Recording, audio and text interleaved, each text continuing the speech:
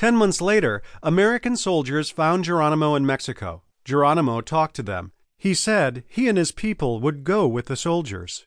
Geronimo did this because he knew the soldiers were led by George Crook. Crook was called Gray Wolf by the Apache. They knew Crook was a good man. He had been nice to the other tribes on the Great Plains. The American soldiers started taking Geronimo and his people back to America.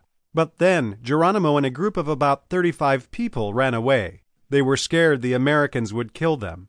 2 weeks later, people were saying that Geronimo and his people had killed some Americans. George Crook quit after this happened.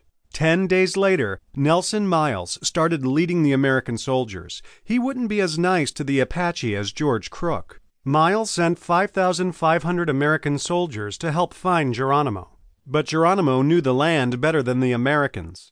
Soldiers went to the only places with water that they knew about. They thought Geronimo would have to go there to drink water. But this plan did not work. After 3 months, Miles had some of his soldiers go to Mexico. He hoped to find Geronimo there.